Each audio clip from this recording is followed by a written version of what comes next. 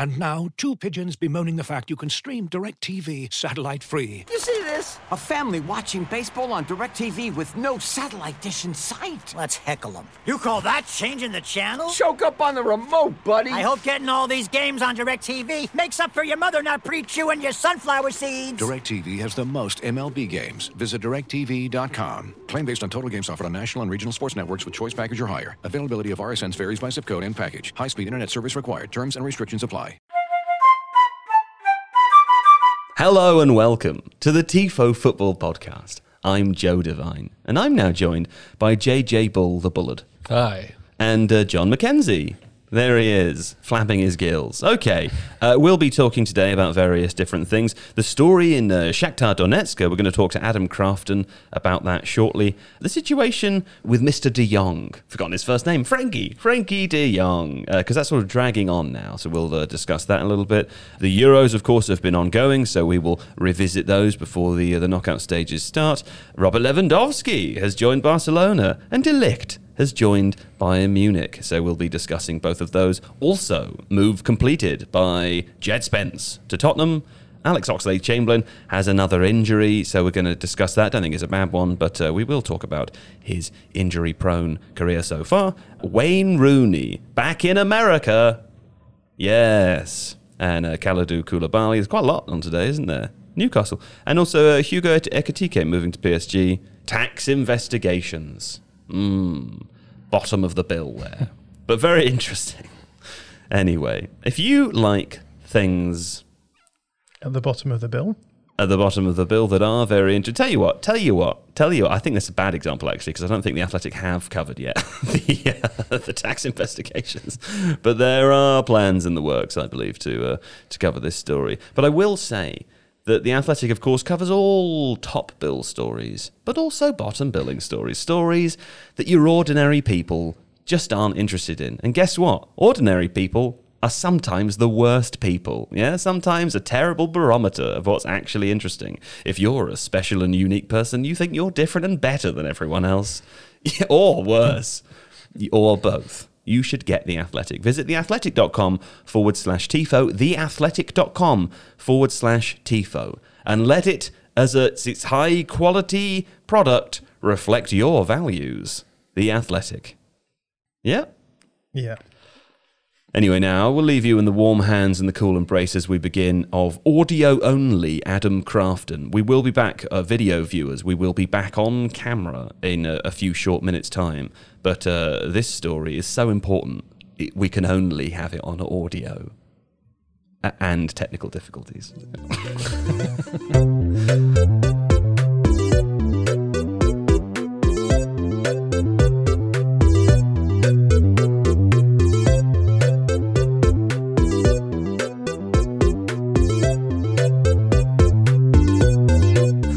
Okay, I'm joined by Adam Crafton now. Thanks for joining us, Adam. You wrote a piece which was released this morning on The Athletic and an interview with the Shakhtar Donetsk CEO as well. Will you just tell us quickly about the situation there? Because it's quite bizarre, isn't it? It is, and I suppose that the starting point for all of this is the Russian invasion of Ukraine. And as a result of that, Ukrainian football was immediately suspended on account of bombs falling and it not being a safe environment to play and to work. Now, Ukrainian football is attempting to return for the new season. The new season will start, I believe, in August. The majority of games will be played in Ukraine. Now, while the league will return and the clubs will play, there's a lot of foreign players in Ukraine or registered to Ukrainian clubs who don't feel that they should have to return to a war zone to play football, not unreasonably. And I don't think anyone involved in this story believes that to be unreasonable. Now, because of the pressure that's been coming from, I suppose, those organisations that are almost like de facto football trade unions, so I suppose those organisations like FIFPro, for example, and agents of players have been arguing that basically players should be able to suspend their contracts with Ukrainian clubs, the foreign players. Obviously, the Ukrainian players have to remain in Ukraine anyway because it's the law of the country at the moment. Men, I think, over the age of 18 have to remain in the country and be part of the war effort. So what's happened is FIFA on June the 22nd, came up with a landmark ruling, June the 21st, came up with a landmark ruling which said that foreign players and coaches registered to clubs in Ukraine are able to essentially unilaterally suspend their contracts until June the 30th next year, which in effect means they can, and this would come into effect, remember, as I said, this was announced on June the 21st, this was going to come into effect June the 30th this year, which effectively gave a club like Shakhtar Donetsk with 14 overseas players 9 days to sell these players and secure player sales. While every club that was interested also knew that from the 30th of June they could just take the player for free on a free loan. And it's further complicated by, so say for example, there's an Israeli winger / forward, Manor Solomon, who Shakhtar Donetsk were negotiating with Fulham to sell the player. £7.5 million deal was agreed. This ruling came out, and according to the Shakhtar CEO, that very basically, as soon as the ruling came out, they got an email from Fulham saying they're withdrawing from the negotiations because they can just take the player on a year-long loan for free and obviously not have to pay Shakhtar anything. The situation becomes even more complicated for Shakhtar because Manor Solomon only has 18 months left on his contract at Shakhtar. So when he returns to Shakhtar in a year's time, albeit unlikely that he returns, he would only have 6 months left on his deal, at which point he can talk to anyone and sign a pre-contract agreement, and Shakhtar still get no money. And this situation has kind of been mirrored by the Brazilian forward Tete, 22-year-old forward.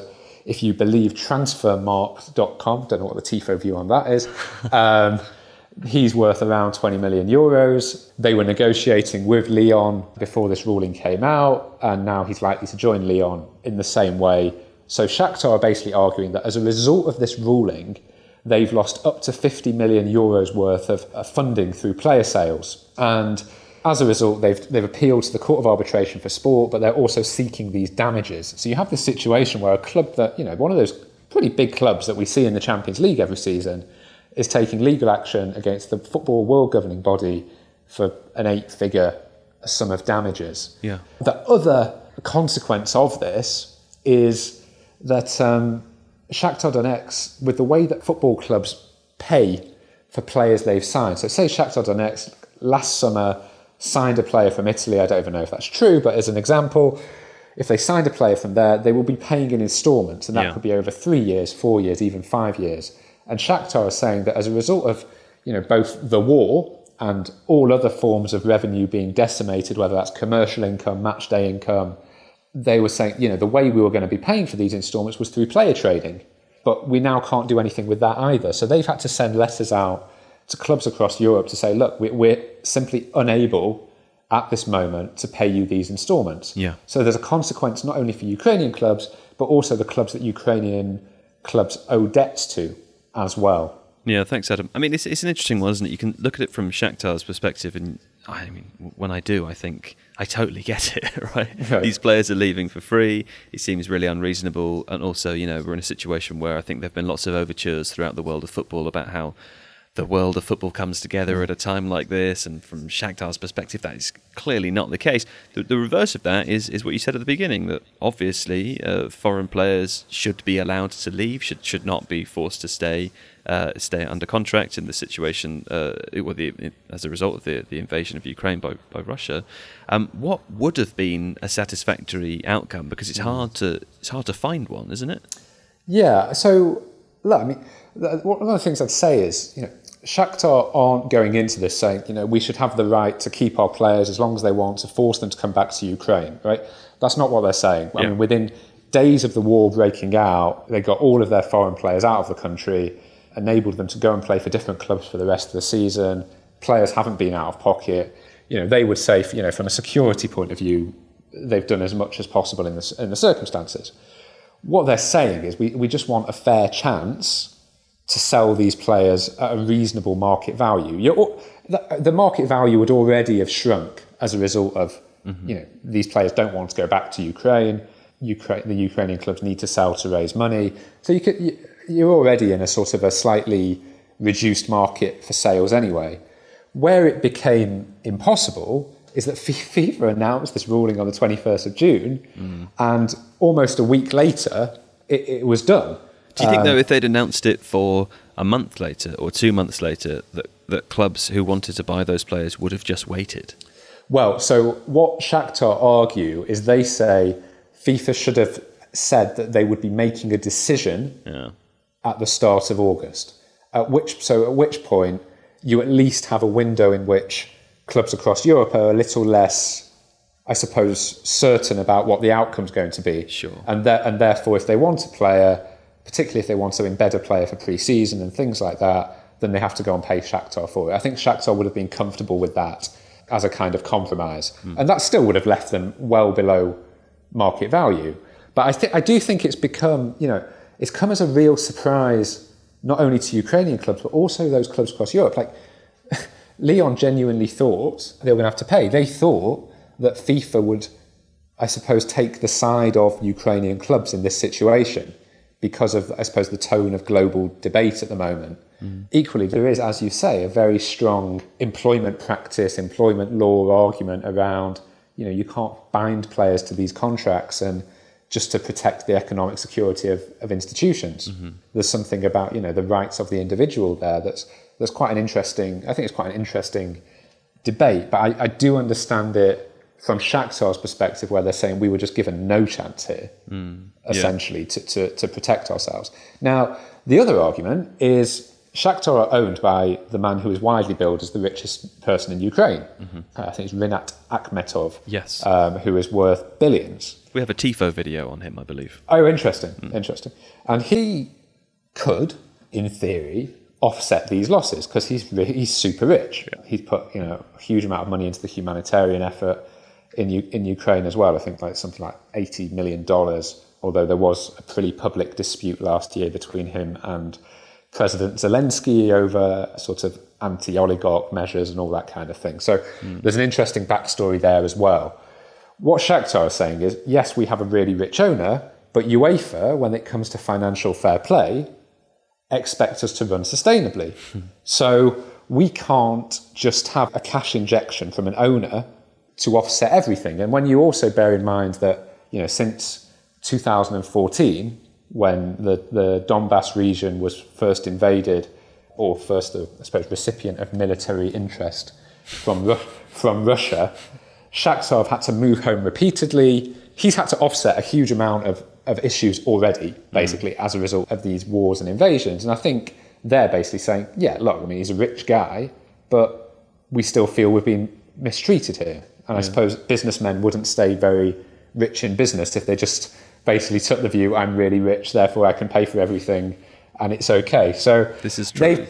They've gone to CAS and they've asked CAS to set aside the ruling, first of all, but they're also requesting these damages, for deals that are already happening. What's quite interesting is, whereas originally this 30th of June announcement was made, there was then a further announcement that no deals could be registered into the FIFA transfer system until August the 1st. So you now have this utterly farcical situation where players such as Manuel Solomon at Fulham is being pictured with Fulham on their pre-season camp in the stand at games, but it's not being announced and put into the transfer system yet. Just as what looks like a kind of a loophole thing. Sure. Very bizarre. When will we find out more, Adam? And do you think that Shakhtar will get the damages that they're seeking? Well, I think what Shakhtar would probably like is that FIFA come to a settlement that means they can essentially withdraw the claim at CAS. It is a difficult situation anyway for Shakhtar in the sense of,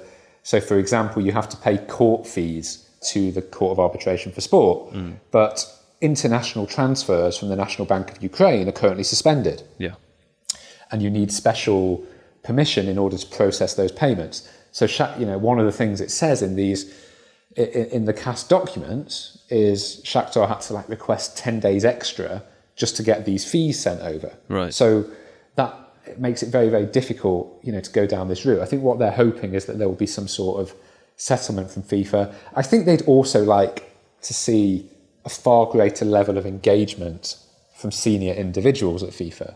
So, for example, I've seen 2 letters that were sent to the FIFA president, Gianni Infantino, on this theme, and both from the Shakhtar CEO, and they claim they've not had a personal response to that. They also say that themselves and the Ukrainian Football Association wrote to FIFA's legal department in late May, early June, basically just knowing that some ruling would be round the corner, saying, can we sit down and discuss a way forward? And they say they didn't have a substantive reply to that. All of this was put to FIFA before we published, and FIFA basically just said that they consulted key stakeholders, both in Ukraine and globally, such as the European Club Association. But when I asked them which Ukrainian stakeholders they actually spoke to, they've not replied to that. So it's a little bit unclear at the moment. And even with the European Club Association, my understanding from sources close to the top of there, they're saying, look, I mean, we did speak about it, but it was presented to us as pretty much as a fait accompli, that this was decided and this is what FIFA were going to do. Yeah. So I think they would the Ukrainian clubs would like to see a greater level of engagement. But as I said at the very start of this conversation, FIFA do have a responsibility to players, because not every player will be a player that can get a Premier League move, right? So there might be, I don't know, some Brazilian at Zorya Luhansk, I think that's a club, and they may need a move, and that may find it far harder to get a move, and that club may be a little bit less amenable about allowing them to move, right? So whereas, Shakhtar is saying, we're really happy for players to move, there's no guarantee that every club behaves in the same way. So there is a meaningful debate to be had about it, but I think the way that FIFA have handled it from a timing perspective does mean that Shakhtar appear to have a pretty strong case around the damages. Yeah, okay. Well, very complicated situation. Thanks for joining us to explain it, Adam.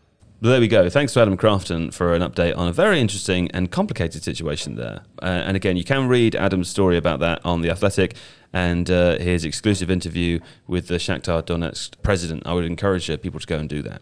Moving on, let's discuss Frenkie de Jong, because as far as I am aware, John, the Frenkie de Jong situation has sort of moved on slightly since last we spoke.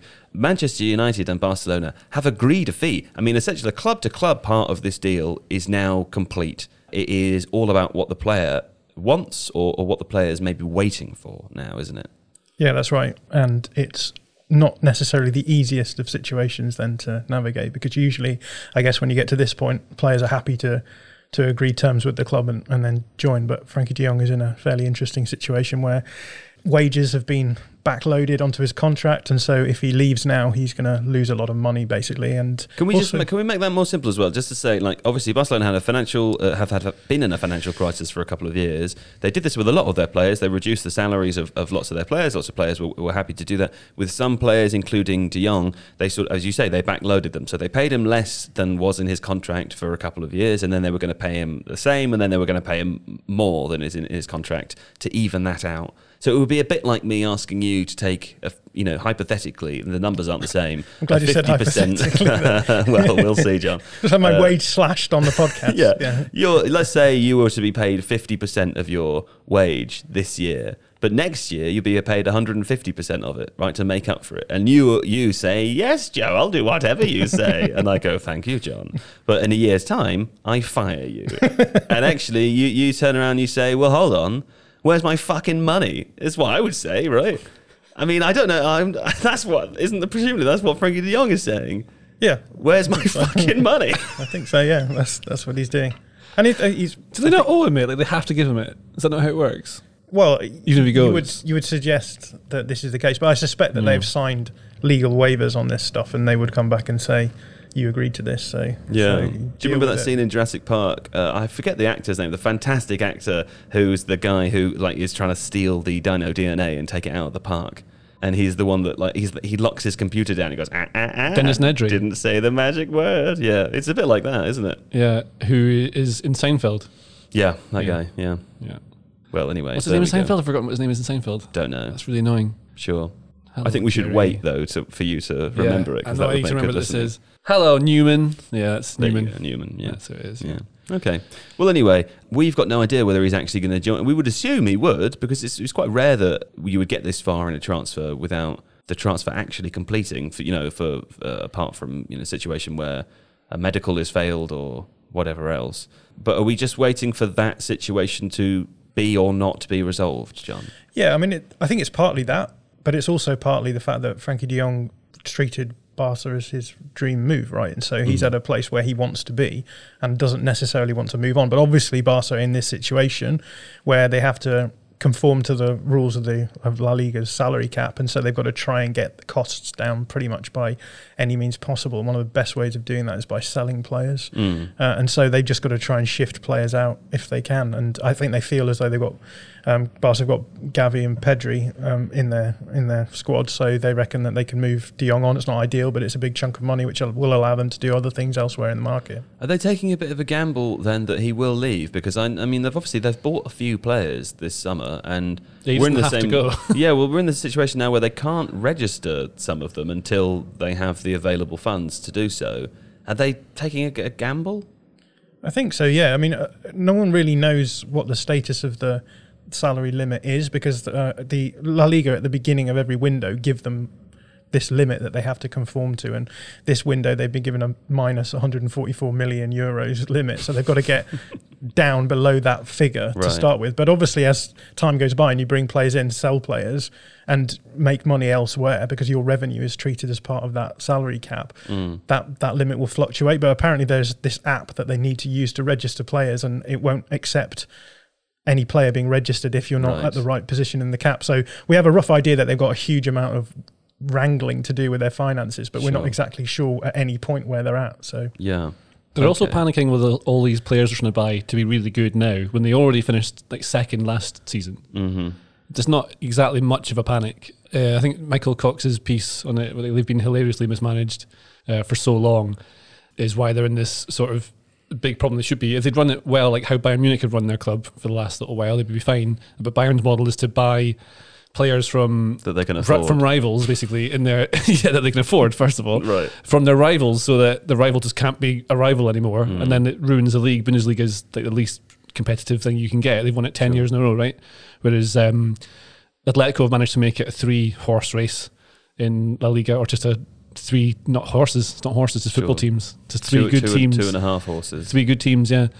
I guess the Bundesliga is like a league that has been financially smart in terms of like competence, right? Because you can't just throw money at things because of the rules around ownership. Whereas I guess in La Liga, the point is precisely that if you just have completely untrammeled financial regulation, then you can just almost do what you like. And the thing with Barcelona is that they would have been fine had COVID not happened, I think. I mean, obviously there's the Messi situation as well, right? Which is that Messi was so good that they wanted to keep him on by any means necessary, and so they ramped up his wages. And because they ramped up his wages, they had to ramp up everyone else's wages. And this was all fine because Barca were making €1 billion of revenue every year. But as soon as COVID happened, suddenly they're making 300-400 million less euros, and they've got to try and rebuild this team without Masia talent, and they're in this problem because they have a sort of cash flow issue. And I think that's where they're at the moment. They have a cash flow issue. They would be financially functioning were it not for COVID and the fact that everything sort of happened in this perfect storm. It's also the way they're owned, that they can't just plough money into it. I can't remember where I saw this graph, but like Inter Milan have had heaps of money put into them. I think AC as well, and like Man U, Chelsea, all the money can come from owners coming into it, so they can afford to buy lots of players. Well, not with Man United, but with those other teams. Sure, not then, but other ones. Like Inter Milan specifically have loads and loads and loads of debt. Lots of teams have debt. It's not necessarily a bad thing being in debt, but Barca can't then do it.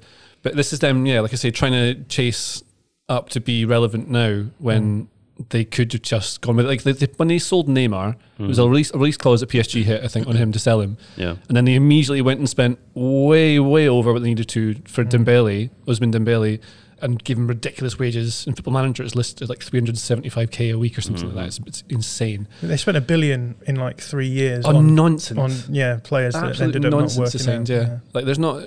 The only ones they've really got that they've signed that have been all right, like Araujo looks like quite a good player. I read the other day that they made me even trying to get rid of Memphis Depay now, trying to ship him out to Spurs or something like that. It'd be quite good for them, playing as the 10 behind 2 forwards. That'd be good. I can't remember which one of the presidents it was that said it, but one of them said that Barca are a club with 3 billions. One of them is $1 billion in expenditure. One is $1 billion in revenue and the other $1 billion is in debt. And that's all fine. Like, if you can manage your debt, fine, there's no issue there. The problem is that obviously Barca's revenue dropped, and so suddenly their revenue wasn't matching their outgoings, and suddenly that just means that your debt ramps up. I mean, then you're chasing. We did a video about a year ago, and we were saying like Barca's debt's like 1.2 billion euros, and Sam Wallace in the Telegraph this weekend estimated it's more like 1.5 to 2 billion euros now. So in that period, and this has all been post-COVID pretty much, that their debt has ramped up, but they're just shedding money a huge amount. And they really want to redevelop the Camp Nou. Another 1.5 billion on top. Yeah. That's why Spurs are in so much debt, because they've got the stadium, but theirs is manageable debt, so it's absolutely fine that they've got all that money to pay back. So a year ago, the issue with the debt was that Barca had a huge amount of short-term liabilities, so they could feasibly be called in at any point. And so the big thing that Joan Laporta said in his presidential elections was that I can sort out these debts, I can get these short-term debts restructured, and we can make them not an immediate issue. So that was the original problem, and now they've got this other issue with like short-term cash flow and being able to register players because of the La Liga salary cap. It's just a mess. It's like they're almost staggering from one issue to the next, and it will carry on going. You know that Simpsons episode where Homer ends up taking charge of the rubbish collection? Oh yeah, you've seen that one? No. Where they're not happy with the rubbish collection, so Homer, I think he gets in charge of it, or he gets elected to be in charge of it, and then spends the entire budget on like the first hour or so on these amazing trucks. Sure. And so obviously then they have no money left, but they hadn't thought of that because they wanted to be better now, so they did end up having to hide the trash. Sure. In a landfill. It sounds like the moral of this story that you're telling us is that we shouldn't criticise Barcelona because we couldn't do it better. Oh no, I think it's... I quite like Barcelona, but the way they manage that is... Is Joan Laporta Homer Simpson? Yes. Right. Well, no, I would say the lad before him would be... Bartomeu. Yeah, Bartomeu, yeah. Sure. Josep Maria. Is that his name? Maria Bartomeu? Yeah, lovely. Yeah. Anyway, fine. Back to De Jong. Well, not specifically back to De Jong, but it strikes me that whether or not De Jong does happen, is Manchester United's transfer window now okay? I mean, we sort of laughed about it a few weeks ago, as lots of people did. I think... at the beginning of the end of the season, it was very clear that there probably weren't many positions in that first 11 that couldn't be upgraded, and there weren't that many that really didn't need to have a new player added to. With Christian Eriksen, with Lisandro Martinez and Malacia as well, potentially De Jong joining. Is that a good window, JJ? Yes. Yeah. The problem they've got obviously is, well, if Ronaldo... It looks very much like he's going to stay, and he's got nowhere to go. He's got nowhere to go. Apart from the offer, which was, £230 million to go to Saudi Arabia. Yeah. Well, I mean, you could take that. But if he's there, Ten Hag reckons he can 100% adapt to playing within the system and do the pressing that he wants of him. I'm sure I'd imagine he'll change it a little bit. And you think he had Tadic playing at false 9, right, for Ajax, and he's not particularly mobile individual, so there's ways around it. You can always work your way around it. It's not a thing. He is a incredible goal scorer still, so that's not going to be too much of an issue. I think the one thing they've always missed is that holding player, which is what De Jong's going to be when he comes in, being like the 6. If he comes in, yeah. If he wants to leave Barcelona or to stay at his dream club and not go to a club that's in the Europa League. Sure. Like, this is the thing. I don't think Man United is quite as amazing a destination as it once was. Younger players especially won't care about players like Andy Cole and Roy Keane. They don't care.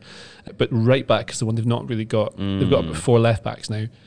Brandon Williams is right-footed, so he could deputy. Wan-Bissaka's just not getting in at all now.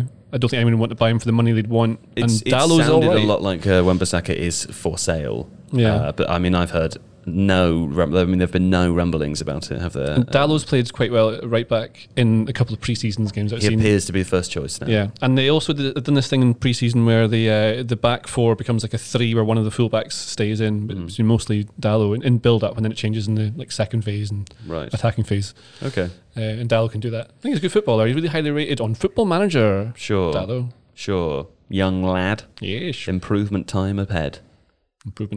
Fine. Do we not think there's I mean, I agree that it's sort of nominally an okay window, but it feels like there's a lot of risk attached with all of these players in one way or another. So you've got Christian Eriksen, who is obviously getting on a bit, but also has had health issues.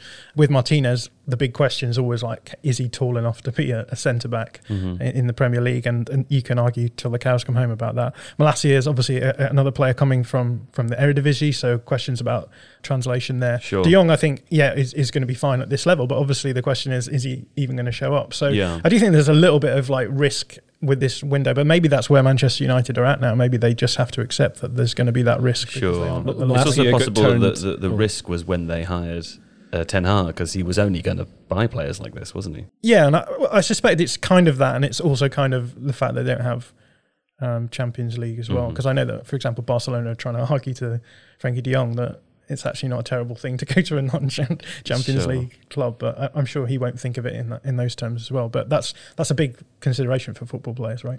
Yeah. First time I actively watched Malacia was when he played that pre-season game against Liverpool, and the first thing I saw him do was get skinned immediately by a player who just did a shoulder on him and went past. So he'll have to step it up. Sure. So the friendly doesn't I matter. thought he looked good though. I thought on the ball, On the ball, he was, yeah. really good. That's the problem, isn't it? It's going to depend. It's going to be exciting though. You can see clear things on how they're playing already. It's very, very clearly changed to how it was before. Sure. Luke Shaw said he really enjoyed having actual coaching Yeah. and a clear strategy and being told how to play and where to play and what to do. So maybe that'll help. Right, yeah. Maybe. What a signing Rangnick was. Yeah. All right, well, there we go. That was Manchester United. Let us have a quick break, and when we come back, we'll talk about the Euros. This episode is brought to you by Michelob Ultra, the official beer sponsor of the NBA. Want to get closer to the game than ever before?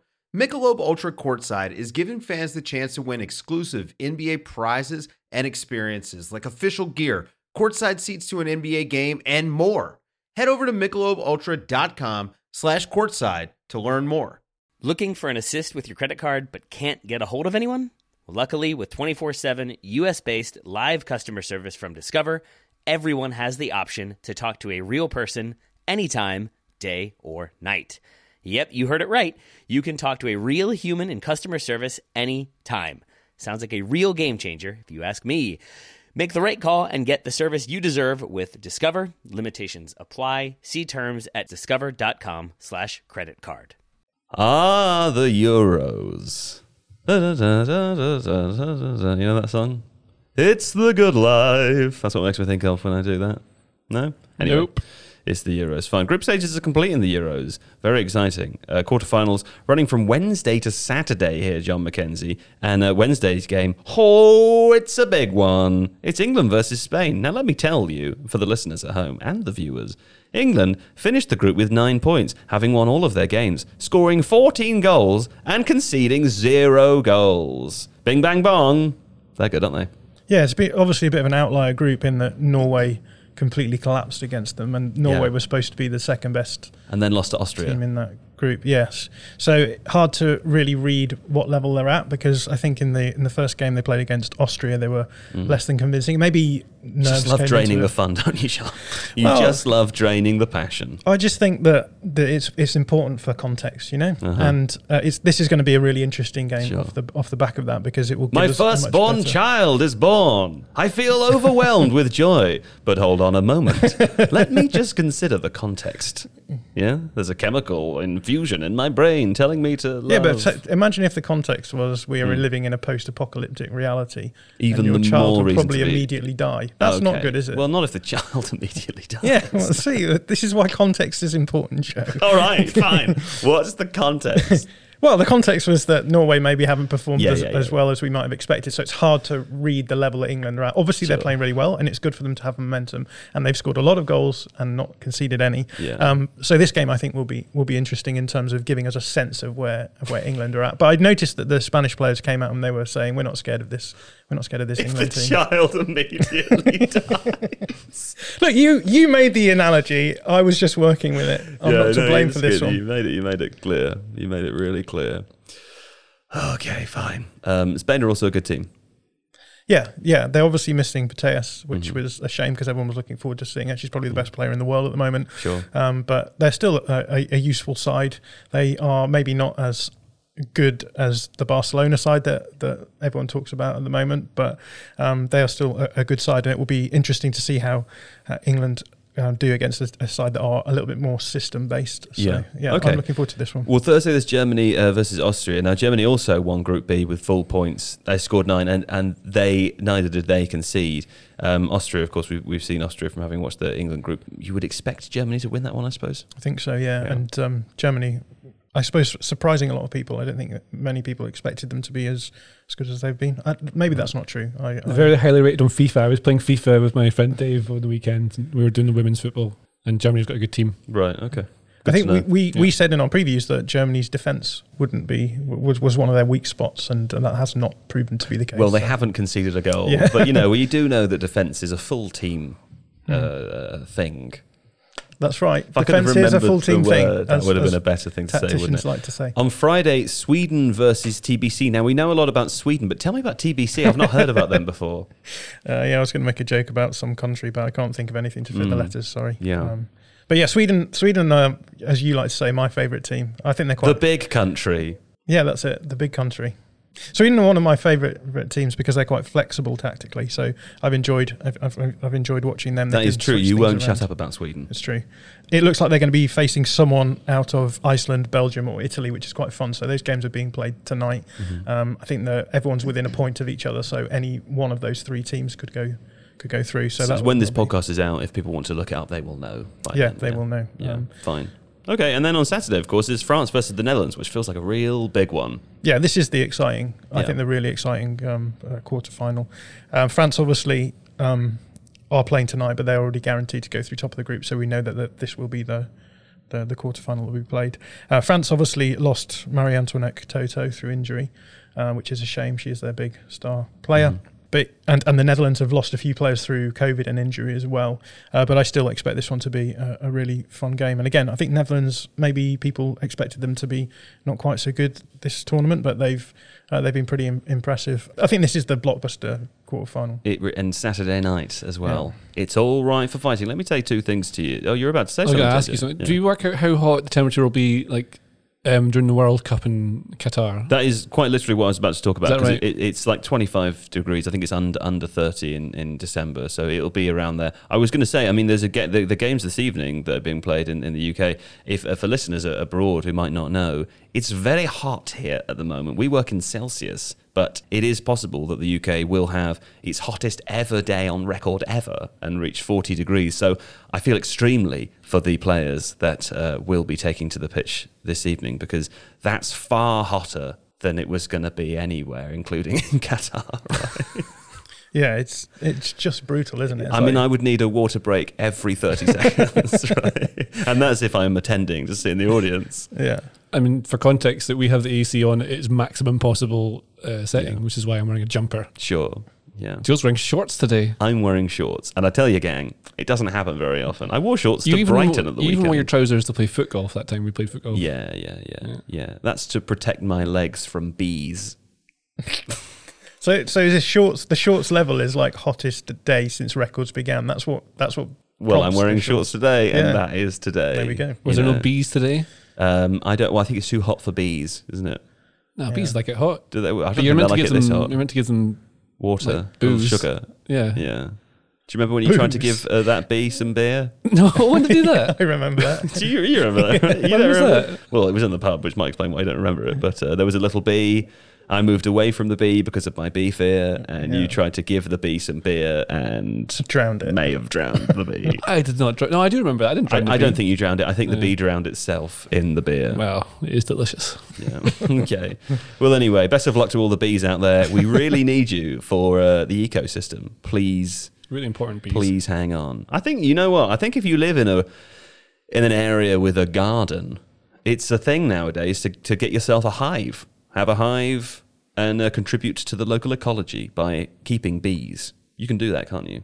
You can keep bees. You can keep bees. You're allowed to keep the bees as your own personal thing. Yeah. You just have nice flowers and they would help pollinate things. Very, very important bees. Sure. Not wasps, though. Not pointless. Wasps. Get rid. Get rid of what? They get rid of them. Yeah. Anyway, yes, best of luck to the players who are playing this evening. Hopefully everyone survives it and doesn't get too hot. You know, there was a very interesting piece on The Athletic last week, John, by Kiva O'Neill, normally a Liverpool writer, but writing a little bit about the Euros at the moment, about the goalkeeping standard, because the goalkeeping standard in women's football is something which has been oft criticised in the past. It's the sort of thing, you go to the internet comments section, anyone talking about women's football, if a half-decent point is made, someone comes in and goes, what about the goalkeeping? Goalkeeper's been pretty good in this tournament so far. Yeah, and it's a great article, well worth having a look at. Really interesting interview with Rachel Finnis-Brown, who is a former goalkeeper who's been doing a lot of the comms work for BBC. What I enjoyed about that interview is that Rachel Finnis-Brown was talking about the fact that women's goalkeeping and men's goalkeeping are very different things. But that doesn't mean to say that women's goalkeeping is worse. It just means that you can solve problems in different ways. Sure. So obviously the height difference between the average, I think the average in women's football is, this tournament maybe is about 5'9". Yeah. In the World Cup, the men's World Cup, there will be a much higher average for their goalkeepers. But talking about how actually that allows you to be able to be much better at footwork and quicker and things like that. And so you start seeing different things occurring, and the sort of conditions within which you're working are very, very different. And obviously, like as the game professionalizes, goalkeeping coaching improves and the analysis improves, etc. So naturally, yeah. I think we're now at a point where in both the men's and the women's game we're looking for those marginal gains. And so if you look at something like goalkeeping and start focusing on how you can improve those areas, you can actually start seeing some real improvements in both formats of the game. Yeah, okay. Well, it's an article worth reading. And let me tell you, as a tall person, being tall, not that great all the time, you know. Can't fit on the bus. Can't fit on planes. Lots of volume for bees to attack. There's so much surface area for the bees. On the legs, yeah. You could play basketball, though. I couldn't, because I think if I jumped, my knees would crumble, you know. Robert Lewandowski, speaking of crumbling knees, or not, has moved to Barcelona. And I say crumbling knees because he is 33 years old. He's been given a 4-year contract. I'll come back to that because that's the question I'm going to ask. But let me tell you first, I read Rafa Honigstein's article about this. I loved his description of him. He said, of course, he'll miss his goals, 344 in 375 games. It's an extortionate number of... Extortionate? Yes, a huge number of goals, let me say. But he described him as a devoted self-optimizer who reached a world-class level through hard work and game intelligence rather than God-given talent. That's Robert Lewandowski right there. But as I said, JJ, 33 years old, 4-year contract. Now, he's not the only old player that's moved this summer, but a 4-year contract for a 33-year-old, it always does give me the wibbles. 4 years is a bit nuts because you can't guarantee he'll be able to play it at the money he'd be getting paid. Sure. Maybe Barcelona will find a way to not pay him eventually. Also, someone else can deal with it later. That seems to be the way that it works, right? In 4 years' time, there could be a different president. So someone else can deal with it, yeah. That's exactly the kind of issue. Until, of course, the Super League comes along again and they just manage to get out of it. Because they're all basically banking on that, aren't they? That's what they're doing. It's possible that is the hope. That's what they're doing. Yeah. Let me ask you, though, does his specific game, does it really require the athleticism of youth? Or can he just do a lot with being a clever guy? Not really. I think you can see it with Ronaldo. You can... Like he's really super fit. He keeps himself, like Rafa was talking about in the piece. Tip top. He keeps himself really fit, works really super hard to make sure that he can play at that level. Now, other things interesting in that article is talking about how he was always upset. So his dream was to play in Spain. His old agent's been on record talking to a few different places recently, saying that how Lewandowski always wanted to play for Real Madrid in Spain. He wanted to go to Bayern and then go to Real a lot earlier. And so throughout his career, he's been focused on just scoring goals. It's like a total mercenary, doesn't really care about the team, doesn't matter what shirt he's wearing. He just wants to score goals so that he can get his big transfer eventually.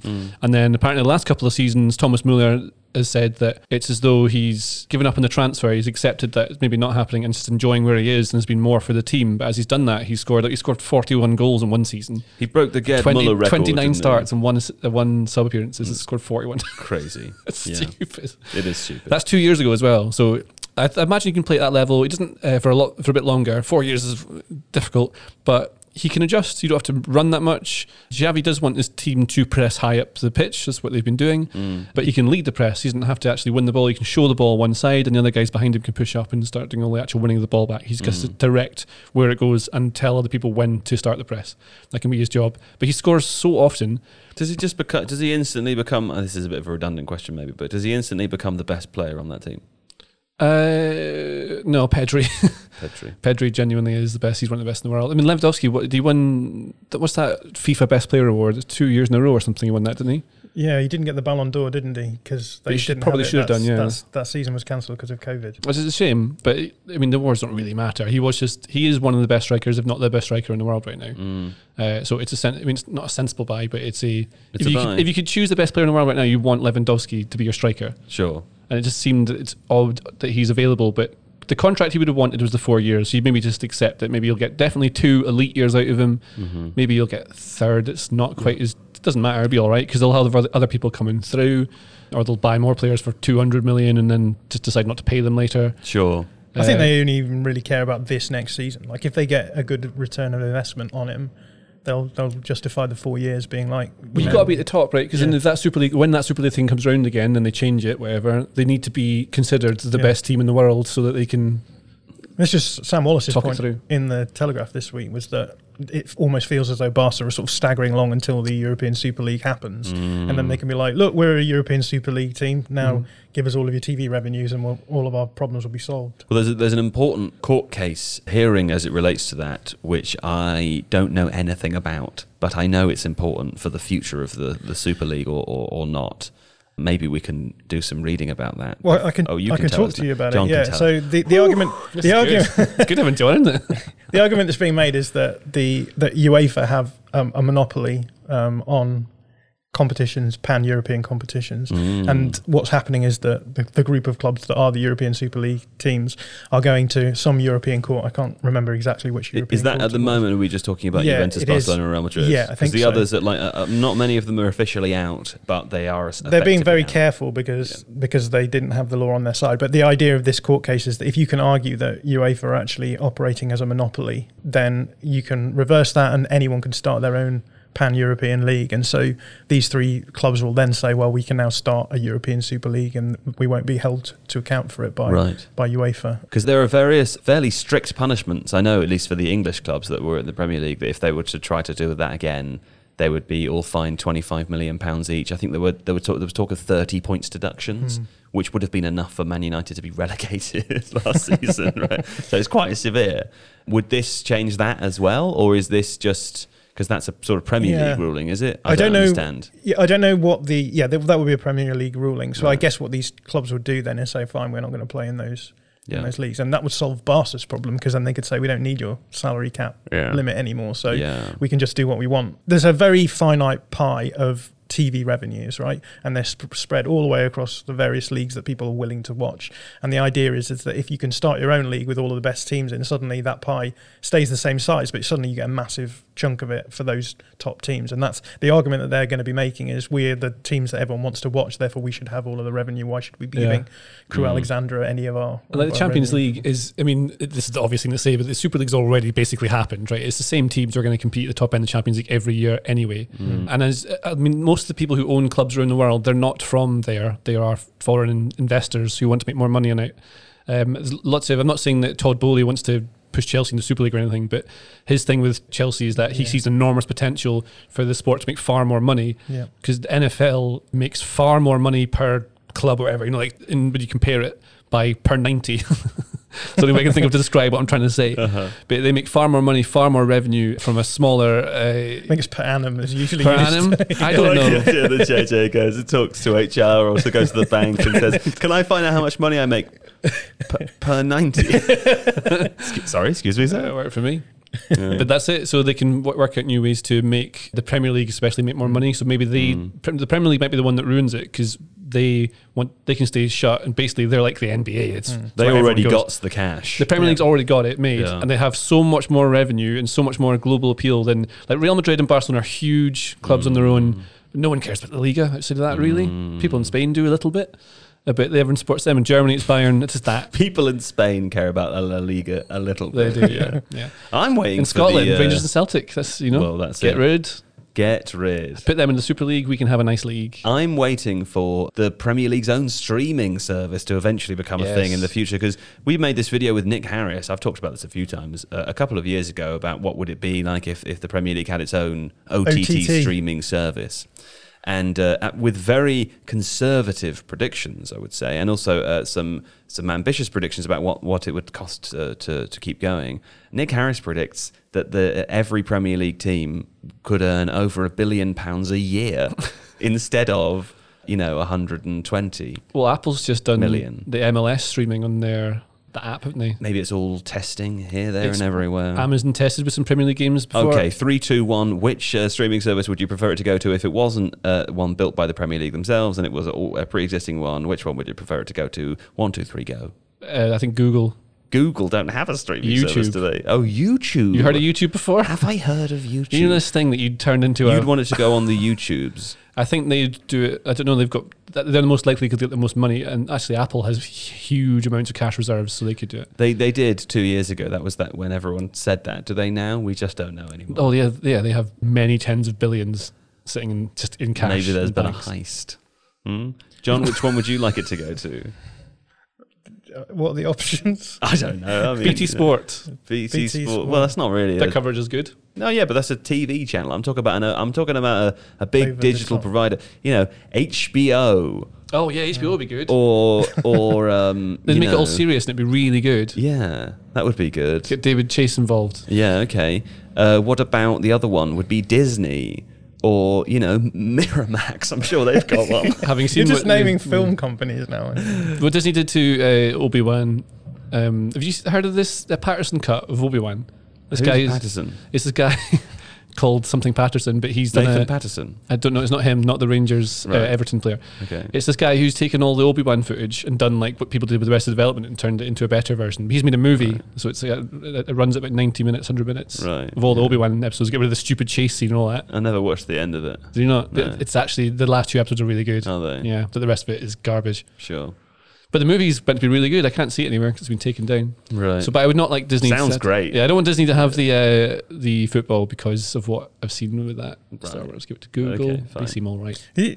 I just want to say Charlotte de Caterlara because I think it's nice to say, but also He's the streaming service. His own he's personal gonna be streaming there. service. But no, he's a really good example of a player transfer where AC Milan are in for him, but they can't really afford him, Sure. according to the rumours. But Leeds United, who have narrowly avoided relegation last season, are in Sure. for him as well. So it just shows you the difference between the winner of Serie A last season is competing with narrowly avoiding relegated. That was my side original and- point, right? Is that all these super clubs, they want to remain relevant and huge, and the only way to do that is really to keep competing at the top, and they're not going to be able to soon, because Sure. even like Nottingham Forest are going to have too much money. Yeah. Well, that's right. If you visit theathletic.com/TIFO, you can get a 30-day free trial to Charlotte de Caterlara's streaming service, and you can find all sorts of Belgian drama and comedy on there, plus all of the football.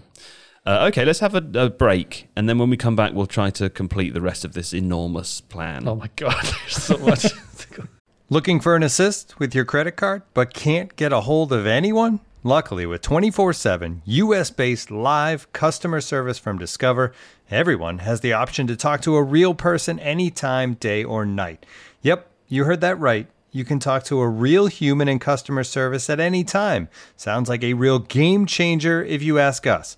Make the right call and get the service you deserve with Discover. Limitations apply. See terms at discover.com/creditcard. And now, 2 pigeons bemoaning the fact you can stream DirecTV satellite-free. You see this? A family watching baseball on DirecTV with no satellite dish in sight. Let's heckle them. You call that changing the channel? Choke up on the remote, buddy. I hope getting all these games on DirecTV makes up for your mother not pre-chewing your sunflower seeds. DirecTV has the most MLB games. Visit DirecTV.com. Claim based on total games offered on national and regional sports networks with choice package or higher. Availability of RSNs varies by zip code and package. High-speed internet service required. Terms and restrictions apply. Yes, Delict to Bayern Munich. Now we're cycling on through. We're at a faster pace. You know when you listen to a podcast at two times speed? Don't do that with this one because we're going to move quickly anyway, and then it'll be confusing for you, and you won't be able to understand what we're saying. And I already talked too quickly. And you already talked to. Yeah, people can't do it for this one, can they? No. Yeah, unless they jostle between me and you. I'll try and slow down, and then it'll be the same pace as you. Sure. There's a 20 seconds wasted, isn't it? Matthias de Ligt, John, has moved to Bayern Munich. Find fee, it's big, I wrote. And then you included worth more than 80 million euros per Fabrizio Romano. Thank you, Fabrizio Romano. Whatever it was. Sputum? That was before we started recording. Makes it sound like I'm saying that about Fabrizio Romano. I wasn't. I was calling you a sputum thing. Thank you, Fabrizio Romano. This is a good signing. Yeah? I mean, is it? Yeah, I think so. I think people are maybe a little bit low on De Ligt because obviously he has gone to Juventus and it's maybe not worked out as well as Been learning the ropes from the big lads, isn't he? Yeah, but I think that since Allegri's come in, they're playing a style of football that really doesn't emphasise his upside, and so I think people are maybe a little bit more muted on this signing. I think once he gets to Bayern Munich and he's working with Julian Nagelsmann, he'll be doing a lot of the stuff that actually made people sit up and watch him when he was playing at Ajax in that original Ten Hag team. He was brilliant in that team. Yeah. I saw him play live. I thought he was superb. And we'll see more of that stuff. That was sort of more aggressive, proactive defending. Also, really, really good ball carrying as well. We'll see more of that at Bayern. And so I think people will start talking about him as being one of the best centre-backs in the world as well. So him and Van Dijk as a centre-back partnership is perfect. Cheat code stuff. It's amazing, Yeah. Okay, fine. Look forward to seeing that. Jed Spence completing his move to Tottenham. That's a long-awaited one. We've covered it a bit before on the channel, I think, JJ. But just in short, why is it so suited to a Conte team? It's really attacking. It's a really good forward who can also defend. So he's just a really good wing-back for that Conte kind of system. I think he'd be all right going inside the pitch as well. Conte's wing-backs sometimes do that. Was very, very good for Forest last season. I watched a lot of Forest for a video I was going to do, which I haven't done. But Jed Spence was one of the stars of that team. It's a good move for Tottenham. It's a shame that Forest couldn't keep him because he was their best player by far last season. Sure. Okay, well, that's Jed Spence. Alex Oxlade-Chamberlain, injured again. I mean, he suffered a muscle injury last week, JJ. I don't think it's a terrible injury, and it's not going to keep him out forever. But it is a reminder that he spent a fair amount of game time unavailable throughout his career. I mean, he's now been unavailable for 71 Liverpool games. This is according to Transfermarkt. Since he arrived in 2017, and it is a shame because he's a super talented player. He's a really good player. He can play all around the pitch. I think Jurgen Klopp sees him as more of a midfielder, but he's played as a forward for them as well. It's a real shame. It's like his body's just not working for him at all. Like he's obviously a super fit elite athlete, but body keeps letting him down. Happens to a lot of players. Real shame. But I was looking just over Oxlade-Chamberlain because he scored that goal against Brazil in I think it was 2013. Yeah, that's so long ago. That's when he was like a huge bright prospect. I know he's won trophies because he's been at Liverpool, but I don't know if it would. I wonder how he'd feel about his career going because he could have been a huge big star. That's the thing. I think he seemed like a player who could have been a kind of central part of a very, very good team. And also, where I see it would maybe for me, I suppose, as a follower of the England team, I think he could have been really important to the England team. I mean, he has been at periods over his career, but just never had one that of those players, consistency. though, who he's often injured. You can look at his injury record on what's that site? Transfermarkt. You can tell you. It's here. I mean, like that. You can see how many injuries there are, and for the number of days. So at Liverpool so far, obviously he arrived in 2017. He had a cruciate ligament rupture in 2018. He was out for nearly a year. He had a knee injury which ruled him out for a lot of the season before last. I mean, the rest of them are all fairly small. But he's a very explosive player, though, so that's naturally going to have some like tissue injuries, things like hamstrings, stuff like that. That's just kind of normal. But he doesn't rely on pace up front, so he could get away with it. And he's a clever player as well, but very dynamic and like to carry the ball and make things happen. He can kick the ball so hard. So that goal against Brazil, he absolutely pings it like on the half volley. I think smashed it in the bottom corner. It was really good. Yeah. I was just going to say, like, I know that a lot of pro clubs have like a red flag system with injuries, and anything that keeps a player out for over 30 days is considered a red flag injury. If you go through this list, it's like 1, 2, 3, 4, 5, 6, 7, 8 red flag, and you're talking like usually 3 or 4 flags is a problem. This is Arsenal, an incredible amount. The first 6 injuries he had at Arsenal, 5 of them were over 30 days, and the one that wasn't was 24 days. Yeah, it's basically a red flag injury as well. So Arsene Wenger clearly thought he was good. He's got quite a good eye for a young player. Sure. Spotted a few of them. Sure, he did, didn't he? Anyway. Also, because he can play so many positions, maybe one of those players who could never nail down exactly where he needed to play, and that might have... Yeah. People were surprised, though, when he moved to Liverpool, weren't they? Sure.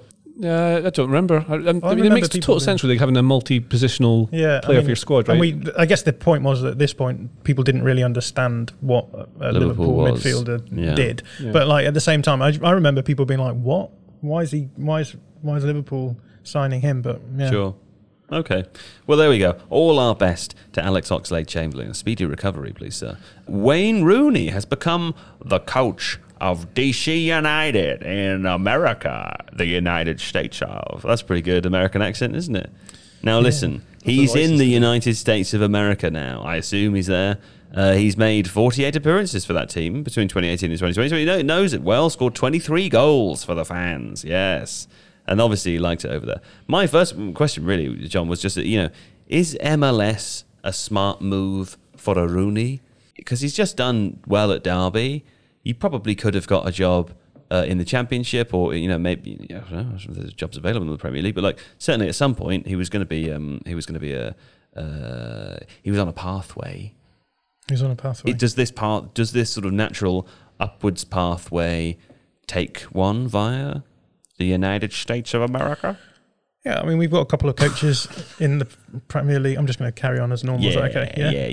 Yeah. Please do. Hope that everyone else, ignores that. But there's a couple of coaches in the Premier League right now who have come through MLS, so I don't think it's necessarily the end of the Jesse world. Marsh? Go on, talk about Jesse Marsh. Go on. Jesse Marsh is the Leeds United manager, and Jesse Marsh and the Sweden team. This guy. Go on. Who's the other one? Patrick Vieira. Yeah. He well. started there though, in a way, didn't he? Or I mean, his first senior coaching job. City Group, and he went to New York City. Is that what it was? Yeah. And Jesse Marsh started there too, but then Wayne Rooney is pretty much starting there, right? Well, Derby, no, because Derby he's just managed Derby. Yeah, so with the Derby thing, I think a lot of that is like man management stuff, isn't it? So, is it? You've got to motivate a team where everything's going wrong. And I think the background, the context again, Joe, is important. Oh, here we go. But there's obviously been a lot going on in the respective Rooney's lives recently, right? So he's had the whole Derby County thing, which was not only like horrible on field, but it was also horrible off field, and was messed around by a lot of potential owners, etc. And then Colleen Rooney, his wife, obviously had that court case with Rebecca Vardy, and I think she took that quite badly from some of the reports as well. So it seems to me as though they're using this as a good excuse to go and carry on a managerial career somewhere that's a lot nicer than where they've been recently. I would do that. Yeah, I'd go if I could be a coach of MLS quality, and someone in MLS in America offered me a job. I'd say, is there a pool in the garden of my house? And how big are the milkshakes? Yeah, and they would say, yes, there's a pool. The milkshakes are very big. Would you go in the pool? Would I go in the pool? Yeah, I'd go in the pool. Would you? Best way of avoiding bees, isn't it? Going in the pool. 100%. Bees can't get you in the bees water. In the pool, is there, JJ? Why do you look so confused? I just feel like you wouldn't go in. I feel like you would find a smaller, darker room in the house with there's a pool outside. The pool is inside in the dark. Okay. No, I'd go in the outside pool. I mean, I've never seen you go in the pool. Would you go in a pool? Yeah, of course I would. Well, why would I, of course, not go in a pool? Because I don't know, pools are not for you. What? You like movies. To be fair to Italy for Uncle Damien's 50th birthday, many moons ago, Uncle Damien's an old man now, and Uncle Damien's birthday, 50th in Italy, lovely place. He rented this villa, had the largest private pool in the region of Italy. I did go in it a couple of times, but there was also a cinema room inside. And I did spend most of my time in there. You seem quite concerned. They had Shay parts 1 and 2, and I watched those twice. You seem quite concerned about the size of the pool, but surely there's sort of a limit beyond which it doesn't really matter how big the pool is. No, listen, man. Look at the size. Have you seen the size of me? The largest pool in Italy is just a normal pool to a guy like me. Otherwise, I can a length is just me touching both ends of the pool at once. Are you swimming lengths in this pool? I'm swimming lengths all over this pool, yeah. And widths just as back well, and forth, yeah, and widths. Yeah, I'm mainly going in circles. I don't know what a length is. That's the end of that bit. Kalidou Koulibaly has also gone, because so much left, has gone to Chelsea, which is quite fun because we predicted that in the Sensible Transfer. We didn't predict it was going to happen. We suggested it in our Sensible Transfers video about Chelsea, John. 40 million euros they have paid Napoli. And incidentally, this is a separate bit. I'll tell you about that later. Tell me about Kalidou Koulibaly, presumably in the middle of the three. Yeah, I think does he displace Thiago Silva, or...? Yeah, I think that you can play him fairly flexibly. Like he's played on the left side of a back two most recently, right, for Napoli. Sure. So you could play him on the left. You could probably play him on the right. He's right-footed. Does he have the mobility? Does he have that dog in him? Yeah. I don't think you need both of your wide centre-backs to be as progressive as someone like Antonio Rudiger was. So as long as they can match him up on someone on the other side. But he's obviously an excellent passer. He's really press resistant as well. Mm-hmm. Yeah, he's not going to be doing long busting runs up and down like as we've said Rudiger can do. But I think that he just gives you that flexibility. You've got then a sort of stable of centre backs where you can just about work out who to play in a back three at any one time. Mm-hmm. Okay, fine. Incidentally, the Athletic's Simon Johnson has also reported that young Chelsea centre back Levi Colwill who was on loan at Huddersfield last season, will seek to leave Chelsea if the club sign more defenders, which does look quite likely because Tuchel is also reportedly interested in Kimpembe and Jules Koundé as well. Yeah, I think this is silly. There's been a few centre-backs now who've left Chelsea and gone on to be successful elsewhere. So Fikayo Tomori obviously won the league with Milan last season, and we've seen Mark Guehi as well go off to Crystal Palace. I don't really get what's in it for Chelsea to be constantly selling off these really high potential centre-backs, allowing them to develop elsewhere and then presumably spend a lot of money bringing them back in. But, yeah. I've seen a lot of people in the industry very, very high on Levi Colwill, and I guess they're playing Trevor Chalobah, aren't they, at the moment? So maybe they are. Maybe there's maybe they have a limit for how many they're going to bring through. But Colwill seems to be really, really highly rated amongst a lot of people in the industry. I suppose the issue there is, can you develop two youngsters in a back three without one of them wanting to go off and actually develop their game somewhere else? So also, have you seen all these other players go to like Tomori, all these sorts of players go somewhere else, for abroad or whatever, play for a massive club, get the lovely lifestyle. Minutes as well. It's only a thing that like English people especially realise they don't have to stay in the Premier League. They can go elsewhere and get a career. Otherwise, you end up playing for a Sunday League team within about 7 years because you didn't make it. Yeah. There's loads of examples of players that I'd totally forgotten about who are still playing in like the Netherlands or other places that are abroad. Yeah. I can't think of an example. The Netherlands and other places. Yeah. I think that's the British Airways slogan, isn't it? Well, for holiday makers. Like players that were really highly tipped for ages. There was a guy at Spurs, and I can't remember his name. He was really highly tipped, and he went abroad. Gareth Bale. Marcus Edwards. Gareth Bale. Yeah, Marcus Edwards. Yeah, there's a few like players who just go away, and then they get actual. Maybe like they're highly talented and weren't going to make it that like proper top league in a level anyway. But rather than spending your time in lower league of England, you get to play at top level and abroad. I get that it's hard to do all this, but I do think that Levi Colwill has proven to be at the level that is needed to play in the Premier League. So it sort of feels a bit weird. I totally agree. I watched a lot of Huddersfield for a thing as well, and I thought he was. Looked properly good. He's going to be good, and so it's sort of, I can get it with other players where you think, are they going to hit their ceiling or whatever? But with him, it just seems like a no-brainer for me. But well, thanks for that very serious and meaningful contribution, JJ. What did you have to say about the Koulibaly situation? Nothing. Okay, because you've written something down here on the plan. I just thought I'd give you the opportunity to share what you've written down. But when you ask someone to like sing the song that you've done, it's not funny straight away. It was funny when we started singing Koulibaly, hey, hey, hey, centre back. Yeah. But I'm not doing it in tune, you see, because I'm deliberately not wanting to do it now. Very aware of where I am right now. Newcastle and Hugo Ekitike, JJ. He was a target. He has moved to PSG last week on a season on loan with an option to buy of £25.5 million, which was less actually than the fee that Newcastle offered for him. It was apparently the player's choice to move to PSG. Eddie Howe, of course, used this as an opportunity to show the calibre of player that they're going after, and also the size of the clubs that they're competing with, which is, it's understandable. Newcastle are going to miss out on these players from time to time as they climb the echelons of the transfer market. But question would be with Callum Wilson and Chris Wood currently the only recognised strikers at Newcastle, they probably need to get another one, don't they? They also really want Alexander Isak from Real Sociedad. Yes, he's an expensive lad. He's actually who I signed for Newcastle in my Football Manager save, and he did very well, so I revised doing that. Right. But super expensive. They have to watch the money they spend because they don't have as much as you think they do because of various financial regulatory things, right? To do FFP. FFP. So, yes, that's the one.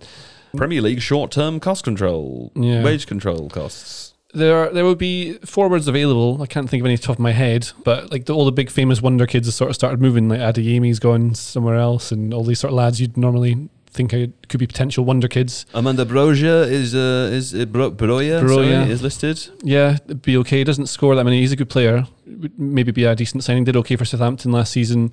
Might be an option. I think it's interesting that PSG are maybe pivoting from their we're signing only global superstars strategy to like France first. Under Christophe Galtier. Yes, so they're bringing in, looking at signing players. Luis Campos, I think, is probably behind that as well. There, right. He's not technically a football director, but he's their football consultant, I think he's called. Sure. I bet it's to do with building the culture, right, of the club, because it sort of lacks one now. So rather than being expensive and they're done with bling bling, according to Nassef Khalifi, the chairman. No more bling bling. Well, not no more, but like they've indicated they are moving on from that era. Yeah. Interesting though that PSG do have Arnaud Calamwendo, who I think a lot of teams are looking at the moment. I know Leeds have been bidding on him, but he's a great guy. He's at PSG at the moment, so it seems weird that they're bringing Ekitike in, but what do I know? Okay. Well, anyway. Good numbers on the old stats, like FRF. He looks like a decent player. Sure. I've watched him a little bit as well. He's good. Get involved with this for a second. Come on.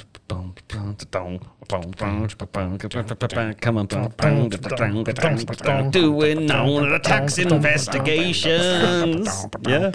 Tax investigations. Exactly. The writing's on the wall. The writing is on the wall for the tax investigations. Koulibaly. And specifically it's on the wall of the... just move that microphone away from you there, JJ, like a child. Specifically, it's on the wall of the toilets in HMRC. It's not on the wall there, as far as I'm aware. But it was reported last week that HMRC, which is Her Majesty's Revenue and Customs, yes, are investigating 329 footballers. Another one of those places that when the Queen leaves us, it's going to be changed, isn't it? It's going to be His Majesty's Revenues and Customs. Oh, but they get to keep the letters the same. Yes. When she leaves us to go back to our home planet.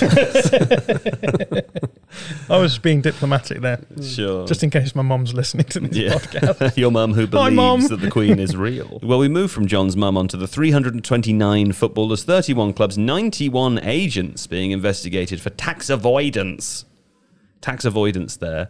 There is a special team of fraud investigators. A crack team, I think. The crack team, the top HBO show out there. Special fraud investigation. Working alongside the FA's Football Compliance Project, which is another thing which sounds... in The Loop, that film In the Loop, which is the kind of the film version of The Thick of It. And in America, they're trying to find out which one the war committee is. But they have this joke where they name the war committee the most boring thing possible so that no one finds it, even though it should be publicly attendable. That's what the FA's Football Compliance Project sounds like. Sounds like a cover for a nuclear program, doesn't it? But anyway, the investigations are focusing on two specific areas, John.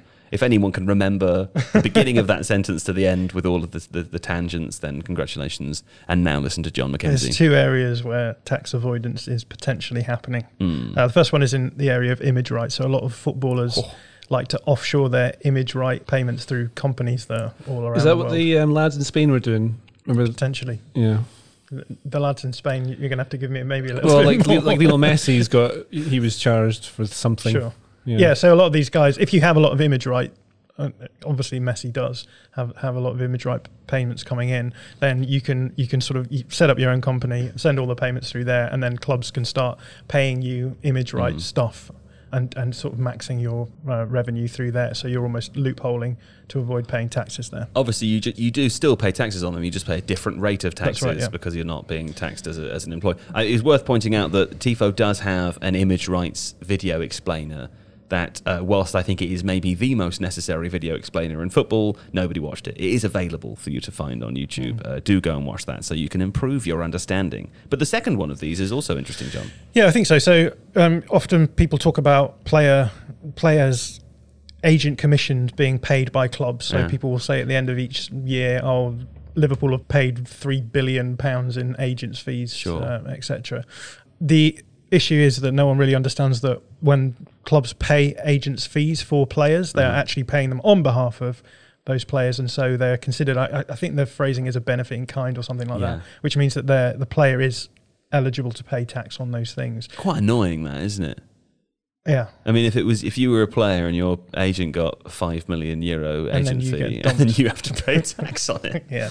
And I think a lot of players get actually like broadsided by this because they're not expecting like a huge tax bill to come in at the end of the season. So that's something that is going to be sorted out as well. And I think what's going to end up happening is that there's going to be some kind of discussion of whether or not agents should be getting the amount of commission that they're getting, because obviously that generates a lot of chatter because they make lots of money and they really do send players wherever they want based on the highest commission, and it's probably not in the players or the club's best or the game's best interests. Indeed. Well, there we go. Jonathan McKenzie, thank you very much. End credits rolling there on the tax investigation.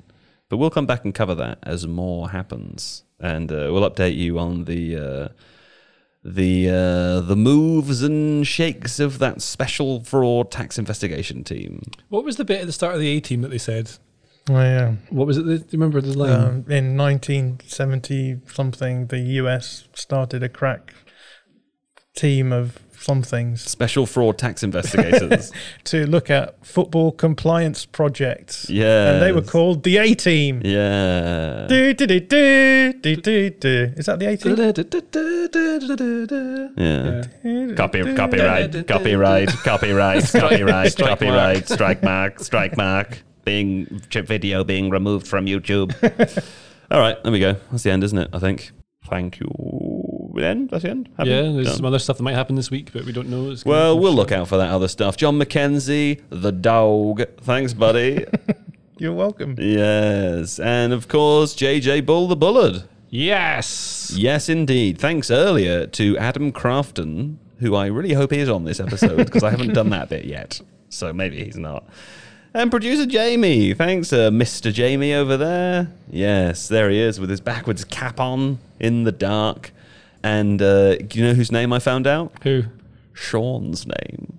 Sean is the audio producer who I've been thanking Adonis for weeks. Yeah. Turns out nobody really knew, but Sean's been editing it.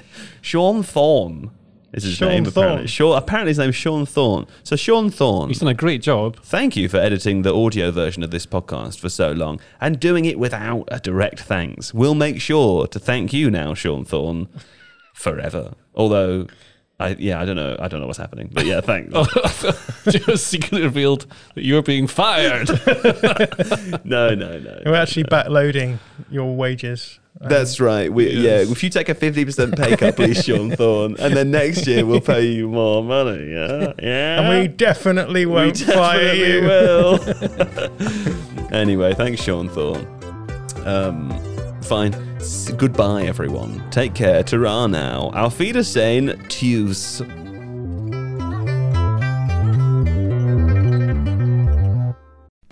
As you've probably heard by now, we've teamed up with BetMGM this season. We'll be using BetMGM lines to make all of our picks, and we'll have special offers for our listeners each week. If you haven't signed up for BetMGM yet, use bonus code The Athletic, and you'll get a 1-year subscription to The Athletic, plus up to a $1,500 first bet offer on your first wager with BetMGM. Here's how it works. Download the BetMGM app and sign up using bonus code The Athletic. Make your first deposit of at least $10, place your first bet on any game, and claim your voucher for a 1-year subscription to The Athletic. See BetMGM.com for terms. U.S. promotional offers not available in D.C., Mississippi, New York, Nevada, Ontario, or Puerto Rico. Gambling problem? Call 1-800-GAMBLER. Available in the U.S. Call 877-8-HOPE-NY or text HOPE-NY 467-369 in New York. Call 1-800-NEXT-STEP in Arizona. 1-800-327-5050 in Massachusetts. 1-800-BETS-OFF in Iowa. 1-800-270-7117 for confidential help in Michigan. 1-800-981-0023 in Puerto Rico. First bet offer for new customers only in partnership with Kansas Crossing Casino and Hotel. Don't forget, if you haven't signed up for BetMGM yet, use bonus code The Athletic, and you'll get a 1-year subscription to The Athletic, plus up to a $1,500 first bet offer on your first wager.